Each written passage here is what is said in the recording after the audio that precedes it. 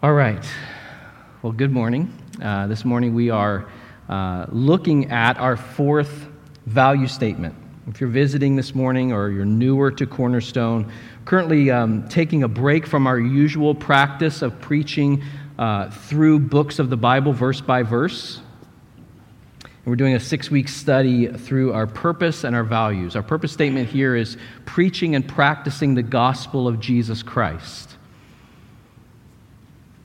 And as we've considered that, we decided that we need help with that. We need parameters. And so for the past year, we've been working and writing and rewriting values for our church. We have 5 values that we are presenting to the body. We've looked at 3 of those in our past Sundays. The first is gospel centrality. The second is gospel intentionality. The third is gospel community that we looked at last week. And today we come to our 4th value, which is gospel diversity. And I want to say something about this value and this sermon as we are getting into it. We say from the very beginning that since first reading through the values in our purpose statement sermon, preaching and practicing the gospel of Jesus Christ, this one value has gotten the most attention. Some of you are very excited about it and have shared excitement around this being a value. In fact, yesterday we were blessed to have a meeting with leaders from the church of different ministries here and gathered with some of them, and is a joy.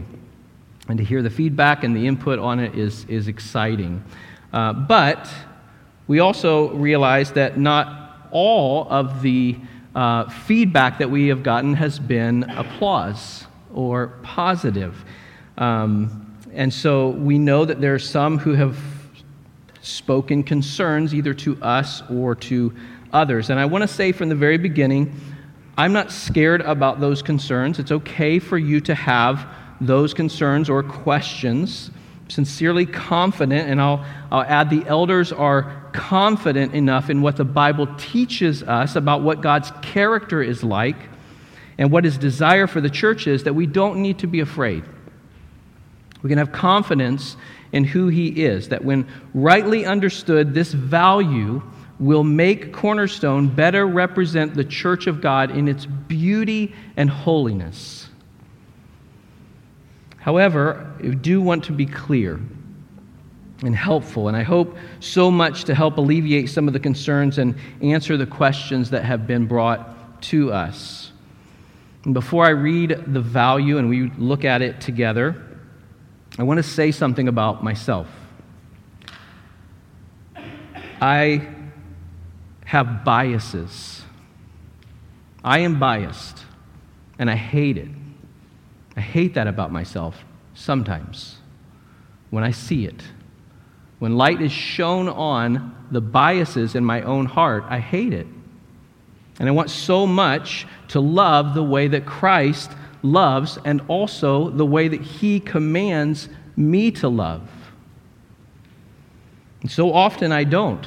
I can become comfortable with or even unconsciously preferring people who are like me, my demographic, my kinds of people, and then living as if me is the standard of norm, like I represent the average person. And so I confess to you, I need this value, and I'm confident that we all need this value. Our values are gospel values. I've said this earlier in previous weeks, but we're not just adding the word gospel at the beginning of every other one of the words because it's trendy. We believe the gospel affects and changes the way we look at things and the way that we live. We believe that. The gospel affects our thinking about community, about the way that we function together, the way that we live together. It's the lens. The gospel is the lens through which we view life and church, the way we view ourselves, the way we view others, the way we view the world, the way we view God. And so our values are defined by the gospel. And they're examples of God's character, his nature. What is God like? And therefore, what should we seek to be like as individuals who are a part of his church? And so let's look at the value. It's going to be on the screen. It's in the bulletin. If you want to flip to the back of your bulletin, read it there. But gospel diversity is this. Revelation 7:9 tells us that God is saving people from every tribe, tongue, and people group. Therefore, the gospel of Christ, of Jesus Christ, is truly good news for every person on earth. Knowing that God has sovereignly built Cornerstone in the community of Westerville, Ohio, our desire is that we would grow to reflect the racial, ethnic, socioeconomic, and generational diversity of our city. We therefore commit to actively pursuing, engaging, and welcoming all people with the hope that our church body would reflect the beauty of this diversity. The text we're going to look at to begin with is Ephesians chapter 3, verses 8 through 11. So go ahead and turn there, and as you get there, stand and follow along as I read. Ephesians chapter 3, verses 8 through 11.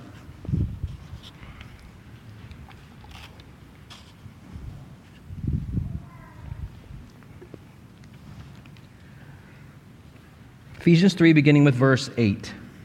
To me, though I'm the very least of all the saints, this grace was given to preach to the Gentiles the unsearchable riches of Christ, and to bring to light for everyone what is the plan of the mystery hidden for ages in God who created all things, so that through the church the manifold wisdom of God might now be made known to the rulers and authorities in the heavenly places. This was according to the eternal purpose that he has realized in Christ Jesus our Lord. Let's pray. Father, we are desperate for you. In every single area of our life, that is true. We're desperate for you as a church. We're desperate for you to help us to be like you. We desire that, Lord. And so I ask you to help us this morning as we look at your word, as we discuss these things, Lord. Help us to have hearts that are bent toward you. You'd help us to love the way that you love. And that you'd be glorified through us in our response to your word, in our response to each other, and as we go forward together. We pray in Christ's name and for your glory. Amen. Go ahead and have a seat. Well, what is happening here in this text? Paul, beginning in verse 8, is boasting in the greatness of the gospel and what it does. He's saying, even though I'm nothing, I'm nobody, more specifically, the very least of all the saints, I have this incredible privilege of taking the gospel to the Gentiles, to preach to Gentiles, to welcome Gentiles, even though I'm nothing. That's verse 8. But look at the significance of it in the following verses. There's significance to this truth that Christ is gathering and saving a people from all kinds of peoples. Every single kind of people will be a part of the church. Verses 9 and 10. To bring to light for everyone what is the plan of the mystery hidden for ages in God who created all things, so that through the church the manifold wisdom of God might now be made known to the rulers and authorities in the heavenly places. So Paul says he gets to preach to those who are not like the Jews. But also this, I get to bring to light for everyone what's the plan of the mystery hidden for ages in God who created all things. Now let's pause there. Prior to Jesus coming to the earth, even though God had made known his heart for the poor, for the foreigner, for the marginalized, for everyone, there was an exclusiveness in its practice. The Jews despised the Gentiles, anyone who was not a Jew. They ostracized and took advantage of the poor. But that was not the aim of God's plan. That was not the plan. But now, because of the gospel, Paul says that God's plan, which had been hidden up to that point, is now being brought to light. It's now being made visible. And what is that? Verse 10, that through the church, that's us, the manifold wisdom of God might be made known to rulers and authorities in the heavenly places. Now, this is literally incredible. The angels are looking in to see how wise and good God is at what He has done in and through the church. That word manifold means literally to take various forms of many different kinds. That His wisdom has many facets like a perfect diamond. Now, he says, in this age, so that through the church the manifold wisdom of God might now be made known to the rulers and authorities in heavenly places, in contrast with the time before Christ came to the earth. Now, what is that? And maybe you're thinking, what in the world does this have to do with gospel diversity? Well, the context tells us it has a lot to do with gospel diversity. Look at verse 6 in chapter 3. This mystery is that the Gentiles are fellow heirs, members of the same body, and partakers of the promise in Christ Jesus through the gospel. Members of the same body, and angels are amazed at that.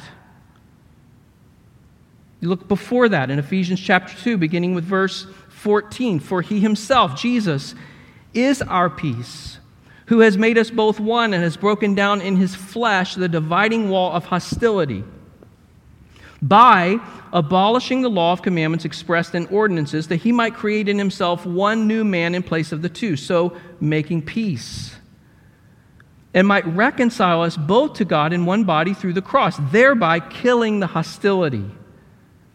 And He came and preached peace to you who were far off and peace to those who were near.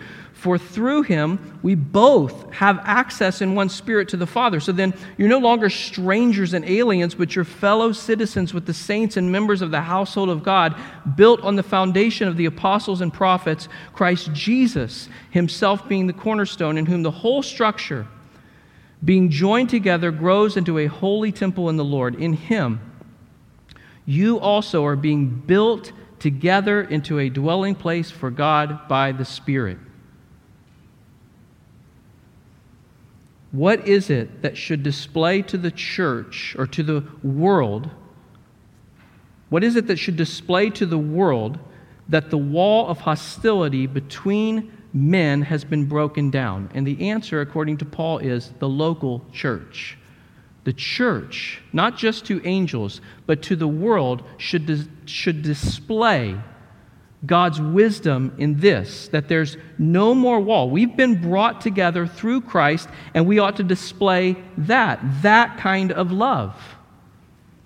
John Piper says this concerning gospel diversity. God gets greater glory, and we get greater joy from seeing a multiplicity of peoples one to worship.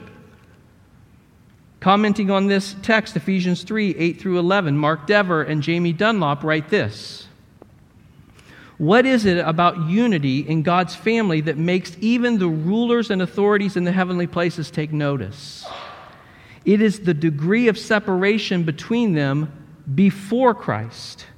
A separation that Paul in Ephesians 2:14 calls a dividing wall of hostility. It's not simply that these two groups were of different ethnicity, though they were, or that they were culturally distinct, though they were, or that for theological reasons they were kept apart, though they were. It is that all of this separation was openly hostile. But what we see in the angels' response to this, is this: gospel diversity is a grand witness to the truth of the gospel. Diversity in the local church demonstrates, shows to the world that the gospel is true and powerful. Dever and Dunlop go further. Far from nice to have, diversity should be one of the most obviously supernatural characteristics of a local church. The visible bond of our unity shows off the power of an invisible God, and they list off categories of this diversity, which include boundaries of age, boundaries of economics, boundaries of cultural background. And those are the areas we see and pray for gospel diversity here at Cornerstone. We know from Scripture what the church will look like in the kingdom of God. We see that in Revelation chapter 7, verses 9 through 10. It says this: "After this I looked, and behold, a great multitude that no one could number, from every nation, from all tribes and peoples and languages, standing before the throne and before the Lamb, clothed in white robes, with palm branches in their hands, and crying out with a loud voice, 'Salvation belongs to our God who sits on the throne and to the Lamb.'" And I know to that, in Revelation, we would all say, what a great day that will be. Come, Lord Jesus. But the reality is that He's doing that now. In Ephesians, Paul is saying right now He's doing that. Ephesians speaks specifically of racial and ethnic diversity in the church, which we desire. But that's not all that we value or see in Scriptures. Our value statement says, knowing that God has sovereignly built Cornerstone in the community of Westerville, Ohio, our desire is that we would grow to reflect the racial, ethnic, socioeconomic, and generational diversity of our city. And we see in Scriptures socioeconomic and generational diversity in the church. In fact, James chapter 2 speaks to socioeconomic diversity in the local church, beginning with verse 1. "My brothers, show no partiality as you hold the faith in our Lord Jesus Christ, the Lord of glory.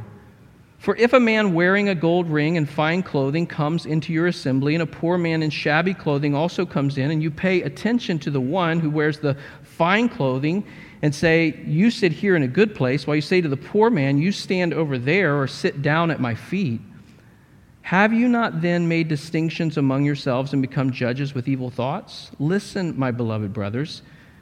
Has not God chosen those who are poor in the world to be rich in faith and heirs of the kingdom which He has promised to those who love Him? But you've dishonored the poor man. Are not the rich the ones who oppress you and the ones who drag you into court? Are they not the ones who blaspheme the honorable name by which you were called? If you really fulfill the royal law according to the Scriptures, you shall love your neighbor as yourself, you're doing well. But if you show partiality, you're committing sin and are convicted by the law as transgressors." Now, one of the things we ought to see from James' letter is this happens. He's writing that because they were doing that. This happens. They were not pursuing God's heart and design for the local church. We see generational diversity in the Scriptures. In Titus chapter 2, verses 1 through 6. "But as for you, teach what accords with sound doctrine.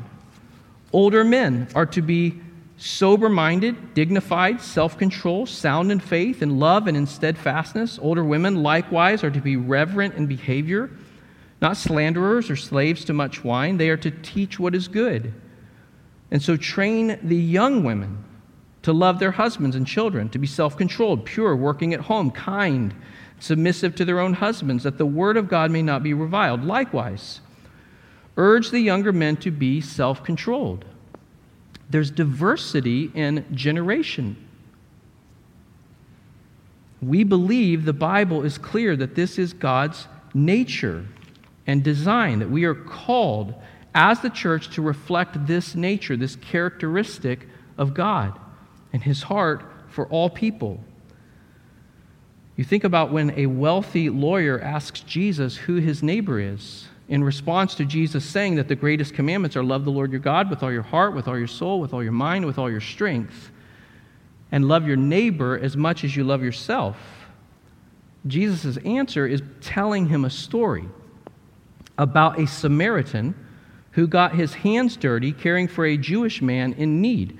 Two people who, apart from the gospel, would be divided by the wall of hostility that Paul wrote about to the Ephesians. This is who God is and what he calls us to be like. It's how he defines loving your neighbor as yourself. Throughout the Old Testament, he showed how Jews were to welcome the foreigner and care for the least among them. We believe that God would desire our body to reflect the diversity of the area he's put us in, no matter where that might be. We worship in Westerville. And there are certainly towns throughout Ohio or beyond where demographics would differ from Westerville. Some have much more diversity, some less diversity, and we desire to reflect the diversity of our city. Whatever our presumptions are here, we can all grow in this. I'd love to ask you, and get to participate this morning. I want to ask you, how many of you, raise your hand, okay? How many of you arrived to church this morning in a car? Whether you drove yourself or you rode with a friend or family member. Okay? That's good. How many of you came on a bus? Nobody. Okay. I assumed. But here's reality of where we meet. Within a block and a half of this building, there are 2 bus stops. Why? Because a part of the demographic of where we meet is that there are people, even if it's a small percentage, who have to bus places because they can't afford a car. It's true that in Westerville, Ohio, the median income is $86,000 a year. But it's also true that 7% of Westerville residents live below the poverty line. That's 2,500 people.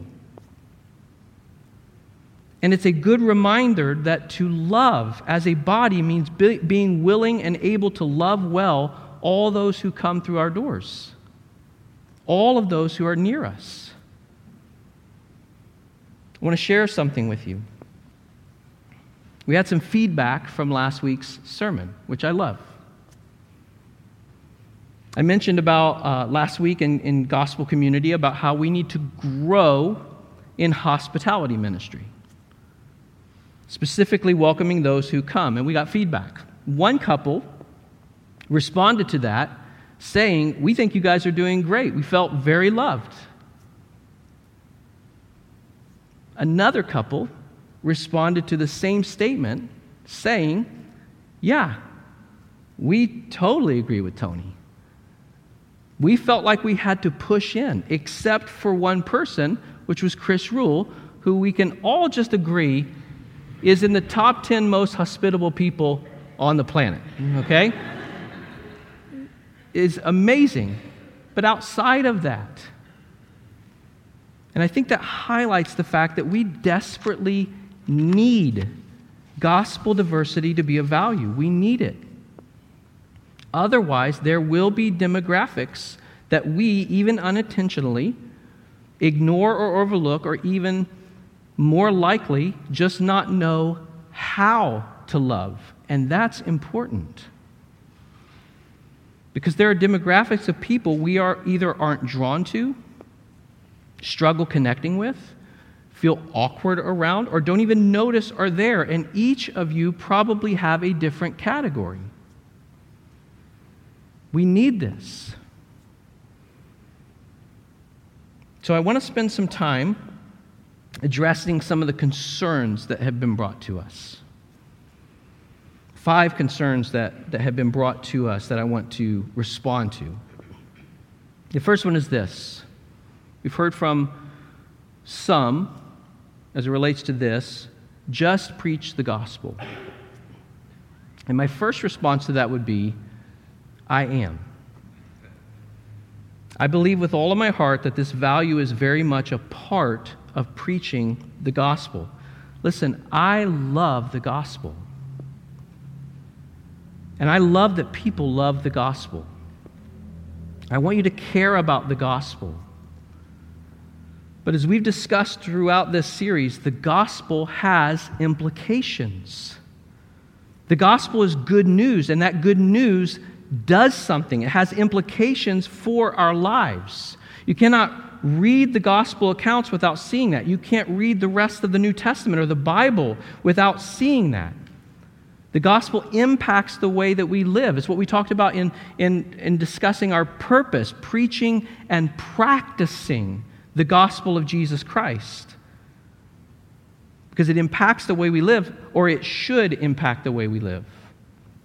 You consider the Gospels and Jesus. Jesus came preaching the kingdom, and he lived in light of the kingdom, and then instructed his disciples, his followers, to do the same. I want us to process this. That response, just preach the gospel, has only been given about this one value. Just this one. And it doesn't take us, or shouldn't take us, thinking very deeply to pause and ask, why? All 5 of our values are responses to the gospel.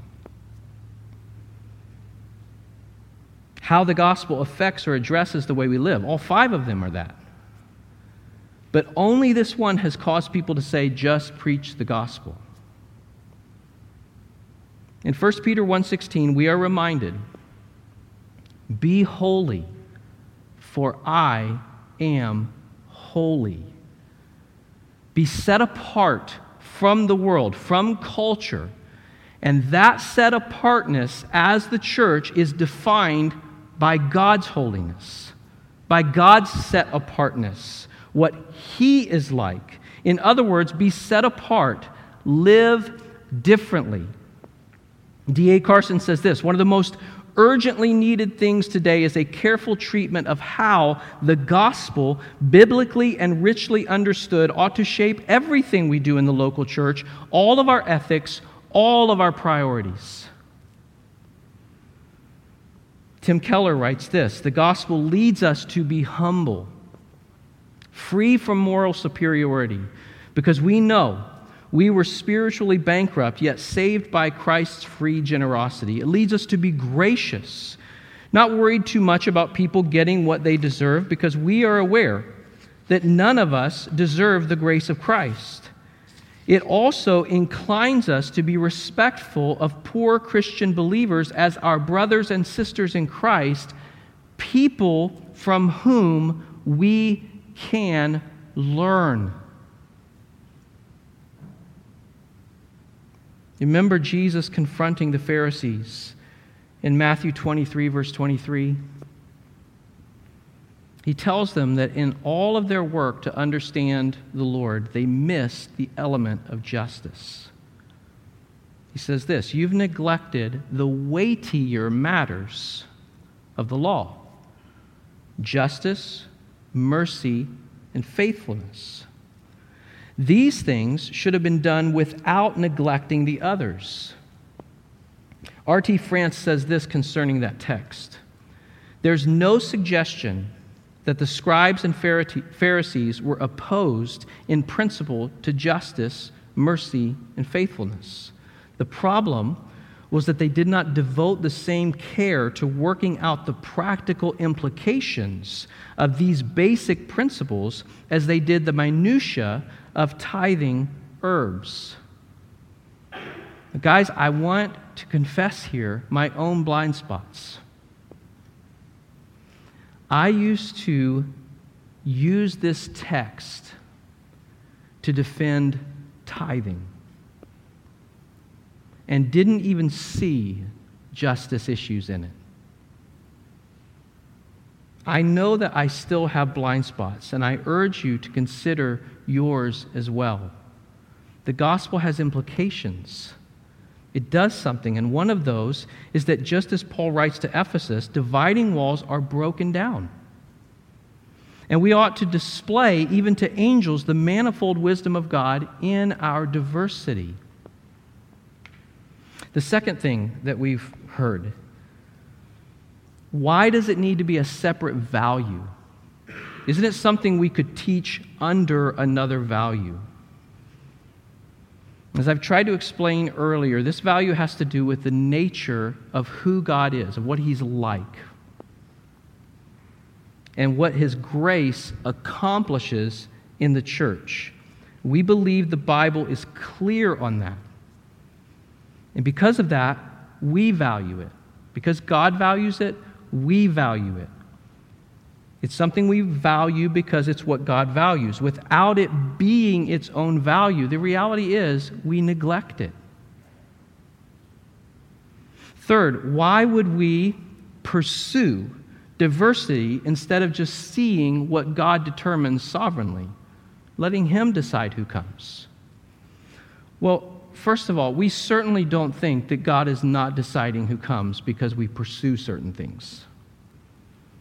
But this question and the answer to it goes hand in hand with just preach the gospel, because there are things that are true of both, but there are also things to add here. First of all, consider again Revelation 7, 9, and 10. I'll read it again. After this I looked. Behold, a great multitude that no one could number, from every nation, from all tribes and peoples and languages, standing before the throne and before the Lamb, clothed in white robes with palm branches in their hands, crying out with a loud voice, "Salvation belongs to our God who sits on the throne and to the Lamb." This is what the kingdom of God will look like, and it's beautiful. But with that, we also have to remember what Jesus said when He taught us to pray, which includes this: Our Father which art in heaven, hallowed be your name. Holy is your name. Your kingdom come. Your will be done on earth as it is in heaven. Jesus says, pray that. Pray, your kingdom come, your will be done on earth as it is in heaven.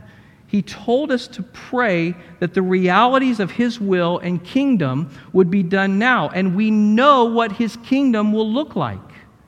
We know what it is like. Now, those things will be fully realized in eternity, but we should pray for and pursue them now. Think about this practically for a second. We would never be satisfied if the congregation here was all one demographic. If a congregation was all women, or all men for that matter, it wouldn't be healthy. And we would pursue growth in another demographic. If a congregation was all 75 years and older, there would be intentionality in inviting and pursuing younger people. And often that is the case with churches who are made up only of that demographic. If a congregation was all under 25, that's not the best picture of Christ's body. In fact, Titus 2 teaches us that. It tells us that there should be older and younger, and that there should be gender diversity, men and women. On that last point, we have a history here. In 2007, we were a very young church. We planted in 2005, very young, and we pursued Pete and Karen Hewling because they aren't very young at all.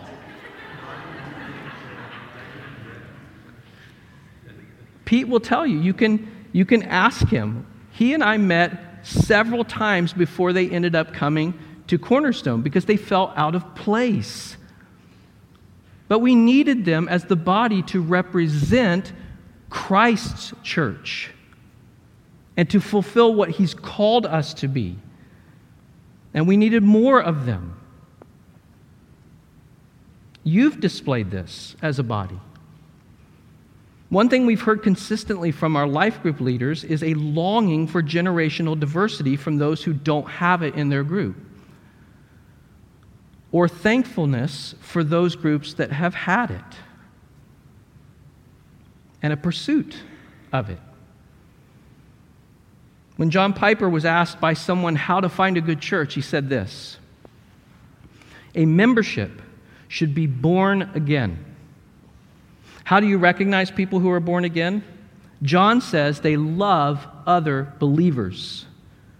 Do you smell any kind of exclusiveness that pushes away believers of different races, believers of different economic levels, believers of different education? Do you smell a kind of exclusionary attitude that's foreign to born-again love? And his encouragement is this: if you do, don't go there.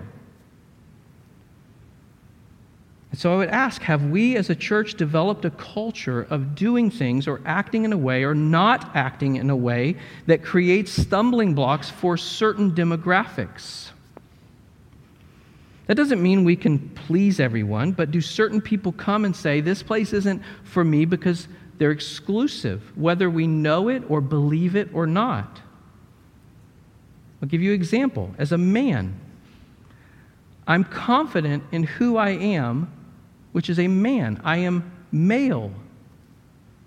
God created me in that demographic, but that doesn't mean I think that being a man is normal, but being a woman is different, so women should adapt to fit into a male-centric world. That would be ridiculous, and I'm certain none of you would say or believe that.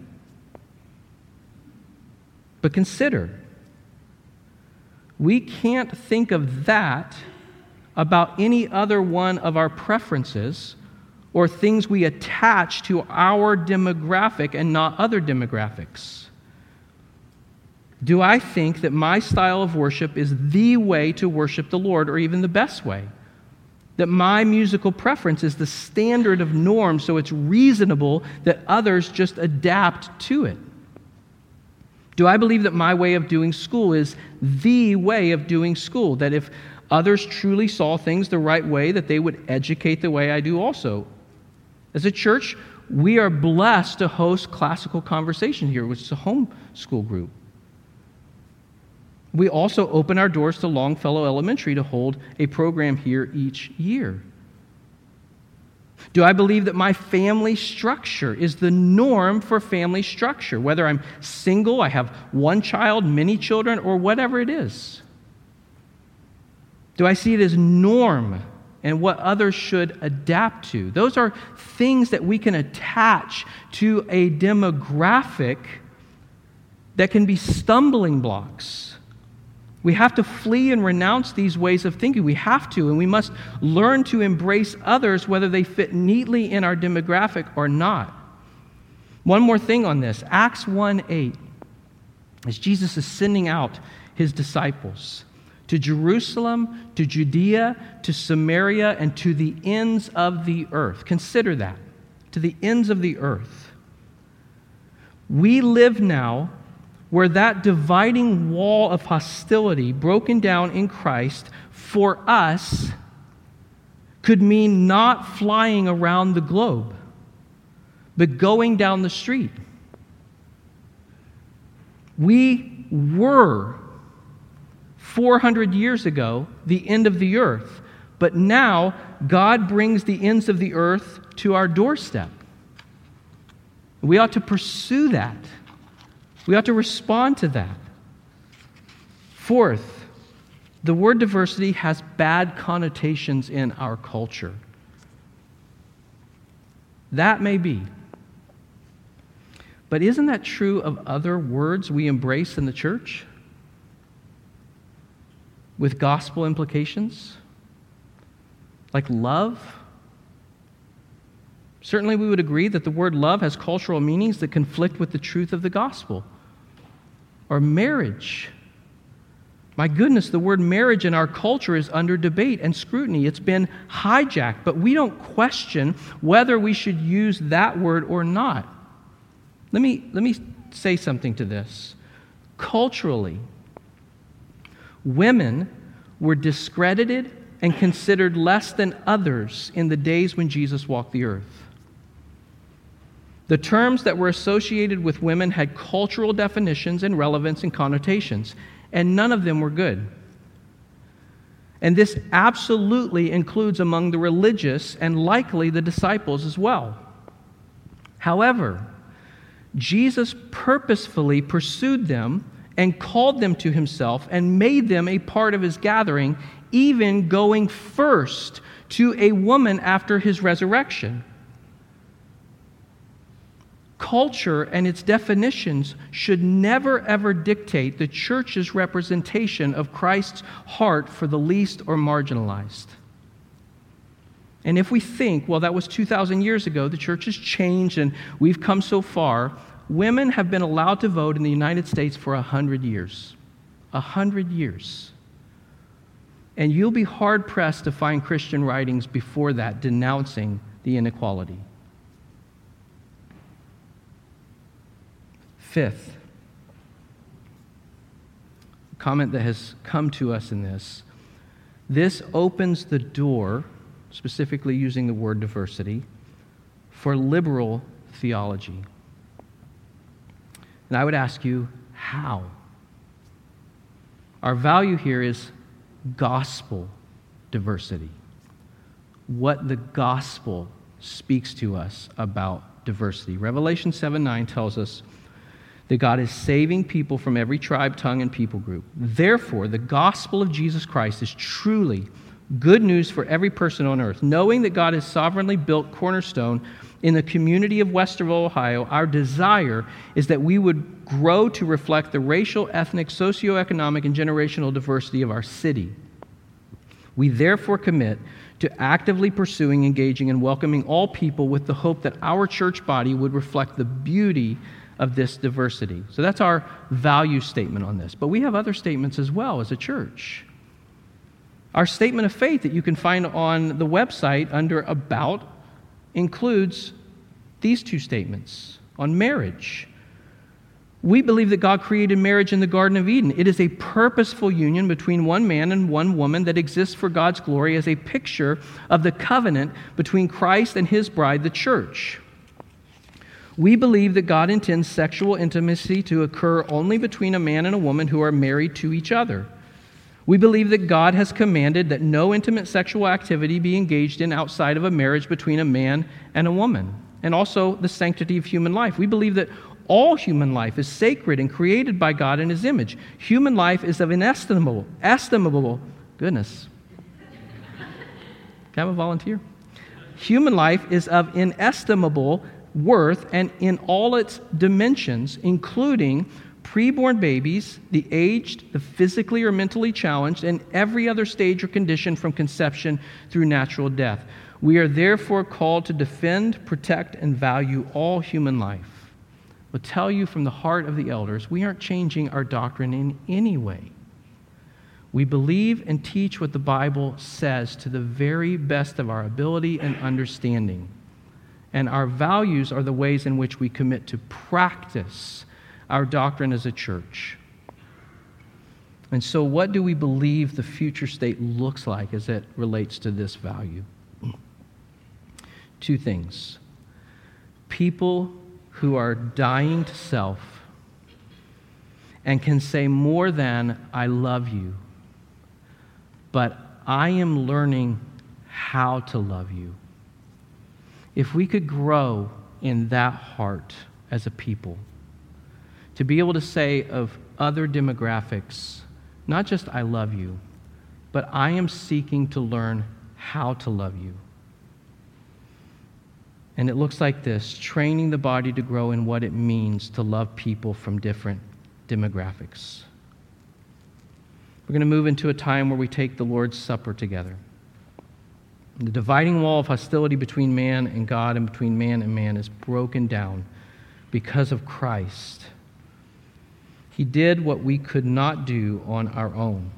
And we remember his work on the cross each week here. His body was broken and his blood shed. And so let's remember and pray his grace and pray for his displays of love through us together. He has accomplished all that we need. Let's pray. Father, thank you for your goodness. We thank you, Lord, for your grace. You're far more gracious than we are. Even as we try to flesh that out and have values that reflect you, You're so much more than we can ever represent. You're far greater than we give you worship for. You're far more loving than we are loving. We pray that you'd help us to be a people who respond to who you are and who delight in all of the facets of your wisdom and beauty. And we pray that we would be a church that best displays that the gospel is true and the gospel is powerful. And we pray that you would be honored and you would be glorified. We pray in Christ's name. Amen.